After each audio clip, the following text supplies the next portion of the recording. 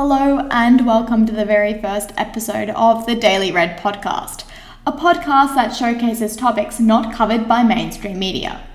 My name is Bianca Wiley and today I am joined by Mandy Tapp and Mitja Fisher, two contestants of the Dancing CEOs 2022 event. The Dancing CEOs event took place on the 21st of May this year at the Brisbane City Hall and raised money to prevent domestic violence through the Women's Legal Service Queensland.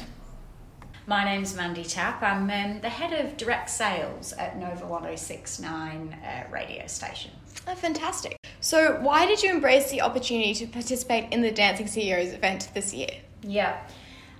So the decision was 10 months ago, actually. Oh, wow. So, okay. yeah, it was around July last year that a client of ours at the radio station had participated last year. And she was sharing the video with me, and I just thought that looked like a heap of fun, / really scary. She then said, obviously, it was affiliated to Women's Legal, so I was intrigued. And I've always had a bit of an interest in doing something out of my comfort zone. And obviously to tag on a charity to that was just fantastic. So I started to look into it in the July, and then before I knew it, I was signed up, which was really scary. And there was a couple of moments there where I was like, what have I done? But one of the motivators was I used to dance when I was younger, when I lived in the UK. And another was obviously the charity element, and to just do something that could give back. And you, Mitja? My name's Mitja Fisher, and I run my own leadership practice and recently founded an organisation called the Legal Leadership Project. I got to see two colleagues of mine the year before. So Jamie Shine, who is a partner of Shine Lawyers, and my good friend Carolee Fontanelli, who owns Collective Family Law Practice. Both of them were Dancing CEOs. And particularly with Carolee, I was a part of some of her fundraising events that she had on the Gold Coast. And I was at Dancing CEOs the year before as, a guest, right? And I was sitting there and I thought, you know what? I think this is something I could do. This is like really out of the comfort zone, something different. And so certainly I was inspired by my colleagues who did it the year before me. That's fabulous. No, it was such great fun to watch, and you definitely would be inspired to participate after watching everyone else have such a great time on stage.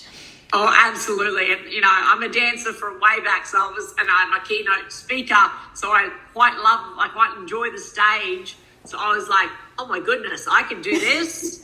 For sure.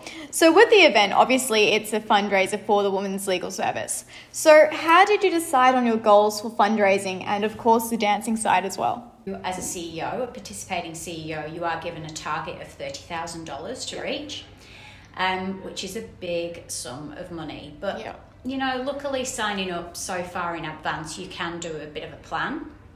It enables you to do that. And there were multiple spreadsheets as to how I was going to get there. So my goal was to reach my 30. That was always the goal. And if I went beyond that, obviously I would be thrilled. So that was the fundraising goal. And the dancing goal was to reignite a spark that I knew was there from when I used to do ballroom as a teenager. That definitely came across. Thank you. And I thought it would just be a bit unusual. Apparently there hasn't been ballroom on the performance before. Yeah. So I thought, I'll do something a bit different. I wanted to start with ballroom and then get into something a bit more kind of just dance. The third was the theme of the dancing was all around Robbie Williams. Okay. Who, if anyone knows me, knows I'm a little bit of a die-hard fan. And you, Mitja? Yeah, so certainly for fundraising, and I think in total I raised about 47,000 myself. And yeah, each CEO has a goal of at least like $30,000. and I thought that we could certainly get close to the $50,000. I am kind of a bit miffed that I didn't reach that $50,000. That would have been nice. So yeah, we sort of thought from event point of view, we could run a couple of events, big events that we could get, a sizable kind of amount from those events. And my good friend Claire Eves, who nominated me for Dancing CEOs, who was also a lawyer, she kind of took over the fundraising part and really led that for me. And that enabled me to focus on some of the dancing and the dancing part of it, because that's quite a big commitment as well.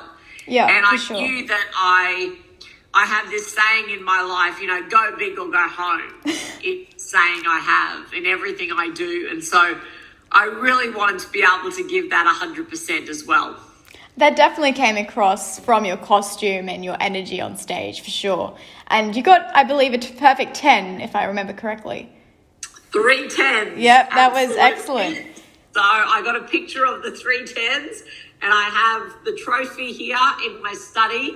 How fun. At the back of all of my Zoom calls, my videos, I have the trophy there. So it's pretty fun. It's definitely something to be proud of. So you said that you had someone help you with the fundraising and you had different events. Would you be able to tell me what some of those events actually were that you put on yourself? Yeah, absolutely. So I think for me, a really pivotal part of the fundraising was having someone like Claire who could speak on my behalf. Because I think particularly as Australians, it's a little bit awkward talking about what you're doing and you're doing this, so please come along and support me. I mean, we should be able to do it, but I found what was really great is having someone to position it for me. So Claire would send out, invitations, she would send out proposals for sponsorship, and she would say, as you're aware, our wonderful colleague Midja is doing Dancing CEOs. And as you know, Midja is this, and this, and we're all keen to support her, and we would love your support. And so I felt that worked really well for just Claire to be able to position that. And also we ran 2 big fundraising events. So one we ran ourselves, which was a luau at Hideaway. That was about 120, 130 people. And we had a very distinct strategy to run something and raise at least $20,000 before Christmas. Because we thought we don't want to leave it to the last minute, and we would go into the Christmas break with a big sum of money in the fundraising bank, and we would just feel better. So we had that goal. We said we need to run something by Christmas. So we did, I think it was mid-November. And with both events, we were really clear on we wanted corporate sponsorship. And Claire is certainly part of a number of different organisations and fundraising initiatives here on the Gold Coast and Brisbane. And she said to me, if we can get corporate sponsorships, then every dollar will go to women's legal services.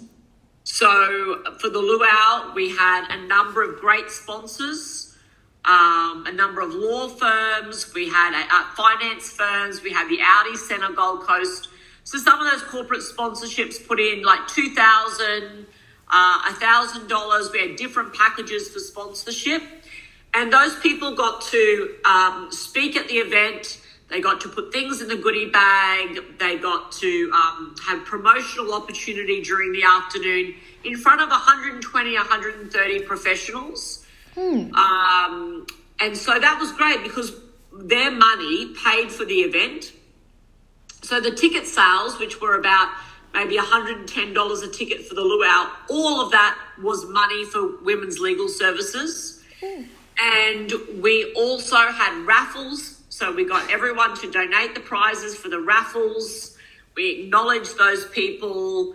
And I did a very funny video blog a little while ago, and it was also on my podcast, about the coconut bra moment. Okay. So at the luau, we were, I think it was about 10 to 4, and we had 10 minutes left, and I wanted to make $20,000 from that event, and we were $4,000 short. 10 minutes to go. I said to Claire, I had bought this little plastic coconut bra from Dollars and Cents as a bit of a joke. Because in the lead up, I told people, I'm going to wear a coconut bra. And then I got this coconut bra and thought, well, I can't wear it. So I did. And so I said to Claire, I'm going to tell this crowd that if we can raise $4,000 in the next 10 minutes, I will put on this coconut bra and come out. What a great motivator. And she's like, I don't think you can do it, Midge. I think this, it's you know, it's a coconut bra. I said, we can do it. So I went upstairs to the bathroom and I put it on, and it was okay. Once we put some lays over the top, it was fine. It was acceptable. And I asked Women's Legal Service, is this going to be okay? They're like, yep, go for it. So I went out with the microphone and I told people, underneath this T-shirt is a coconut bra. We raised $4,000, and it just went crazy. So Carol Lee, hand up, $500. You know, Stacey Miller from Cronin, $500. So we raised $4,000 in about 2 minutes. Wow. And then, of course, the music went up. I came out of the coconut bra, and you know, we banned phones or video from that moment, and I did a waltz around the hideaway, and it was just fantastic. So we raised over $20,000 for that event. Incredible. And then for our second major event, we thought, let's partner with an existing event. And we were very lucky with our friends at Future Females. So Future Females Australia is an organisation that's run by a couple of women here at the Audi Centre on the Gold Coast. And they said, we will help you. And our next event, you will be our charity for the next event. Excellent. Yeah, so we ran that event in around April. We got 3 magnificent speakers. We got Dinesh Palapana, Australian Queenslander of the Year a couple of years ago. We had Anushka Dowling, who does so much work in the domestic violence space, and it works at Griffith University. And then we got Bianca Stone from Sunrise, a Sunrise reporter, who did a lot of reporting with the Clarks case. And yes, we had a magnificent panel. Again, we got corporate sponsors for that night, and we raised over $20,000 for that event as well. That's incredible. What I love about your experience, which I think is quite unique, is how that you took the opportunity to be a part of one event and you turned it into a few events. And not only that, you got other people involved on your journey. And I think that's so important, especially with fundraising. Now, Mandy, did you find that you had a lot of support from family and work colleagues? Yeah, definitely. Family have had to be on the journey with me because the fundraising side of it more so, you need them. You absolutely need them to support you for the events that you put on, for everything, excuse me, it consumes you every week because you're constantly thinking, how can I get money out of this? Even small things like if we were clearing out the house and normally you'd put stuff out there for free, you're like, can I make a few dollars out of this and put it towards the charity? My husband's a builder, and he did a channel of quotes for people, and they didn't go ahead, and they said, oh, let me pay you for your time for the quote, and he was like, oh, well, you could make a donation to Women's Legal. So it literally starts to consume you because you look for every opportunity to add $1 to your tally. It's incredible. So it certainly changes your thinking for a while. So my family was super supportive, as well as the commitment to the dancing as well, and making them watch your videos every week. Sure. And they can see you on the journey as you improve. Exactly. Actually, a fun fact, I ended up sitting behind all your work colleagues. Oh, and they were really very supportive and cheering you on. With the Union Jack flags. Yeah. I didn't quite see those, but they were all like, oh my goodness, it's Mandy's turn, which was really sweet to see. They were very supportive of you. So, Midja. So moving back to the actual night, your costume was gold, and I remember it was quite an interesting shape as well. It really stood out. I was on the mezzanine and I could see it all the way back there. So what motivated that actual costume design choice? So certainly I wanted something that would be memorable, as you said. And certainly my choreographer, Anna, she was like do something like structurally that stands out on stage. And, certainly I've done a little bit of stage work as well. And I know that my usual attire, which anyone who knows me knows I always wear black. It's a black T-shirt every day. It's jeans or a black pair of leather pants and a black jacket every day of the year, right? I don't really wear anything but black. Maybe occasionally a white or a grey, but that's it. There's no colour in my wardrobe at all. And Anna was like, no, this is not the time. This is the time to really let's get the lights shining. So I found this shop in Sydney. I was down there for a good friend's wedding. And there's a shop in Chapel Street called the House of Priscilla, which does all of the Mardi Gras costumes. Ooh, fabulous. Yes, so that's where I bought that costume from. I feel every day, when I wear, my black T-shirt and my black jacket, I feel like I'm putting kind of my costume, if you like, for the day for me, because I feel really confident and comfortable in that. But certainly from a stage performance, when I put that costume on for a stage, I was like, man, I feel like someone different. Like, I feel like, sure. Like I got this. There was a different energy about putting that on. It's a transformation. And what I think, once again, is really cool about your experience is it seemed to have consumed you. Like the fact that you were in Sydney for a friend, but even then it was on your mind. How many months did you have to actually prepare the performance?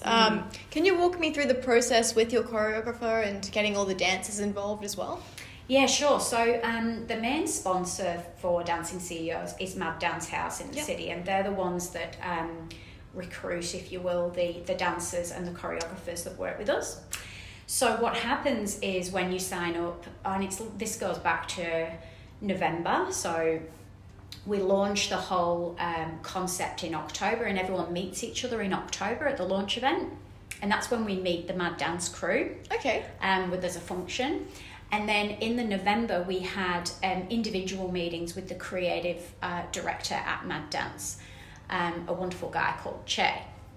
And Che meets with each of the individual CEOs and just uncovers whether there's any dance experience there. Or are you inspired by any particular music? And I remember that meeting vividly. And he said, what we intend to do is obviously, if you do have dance experience, we'll absolutely spotlight it. But if you don't have dance experience, there'll be fireworks, there'll be costume changes, there'll be lots of like razzle dazzle on stage in order to help you along your journey. And if you just come on and strut your stuff, that's absolutely fine. So he's very inclusive around whether you have or haven't got experience. So back in November, we all chose our kind of themes, if you will. And from there, we get paired up with our choreographer, which I got Michael. And he obviously has done that because Michael's probably done some partner work and some ballroom work before, etc. And then it's up to you to start your rehearsals when you feel fit. I started mine in the January. Right. And went every couple of weeks. I did 10 in total with Michael. It's a big commitment. Yeah, but I could have done 20. Like, I could have just kept going because they were so fun. Yeah. But I did about 10 with him, and a couple of those were with the rest of the dancers that you saw on stage. Yeah, excellent. Because they all form together to create the story that you're trying to tell. But you only meet them a couple of times, so that's right near the end. That must have been exciting. It's exciting. It felt like it's all coming together. It's real and it's fast approaching. Absolutely, and they're adorable too. And they're really encouraging. I can't say enough about that. They were also, you were the star, and they were just encouraging you along the way. It was great. Oh, that's brilliant. And at the end of the day, people just want to be entertained. They don't care how technical you are. They just want to see you have fun and see all the fabulous costumes and your smiling face, which is really excellent. Thank you very much for your time today, Mandy and Midget. It was wonderful to hear about your experiences raising money and performing at Dancing CEOs. I certainly enjoyed it. Thank you very much for tuning into this episode of The Daily Red. We hope you enjoyed it as much as we did creating it. And please go give us a follow on Instagram, Twitter, LinkedIn, and TikTok. Stay tuned for the next episode. Bye.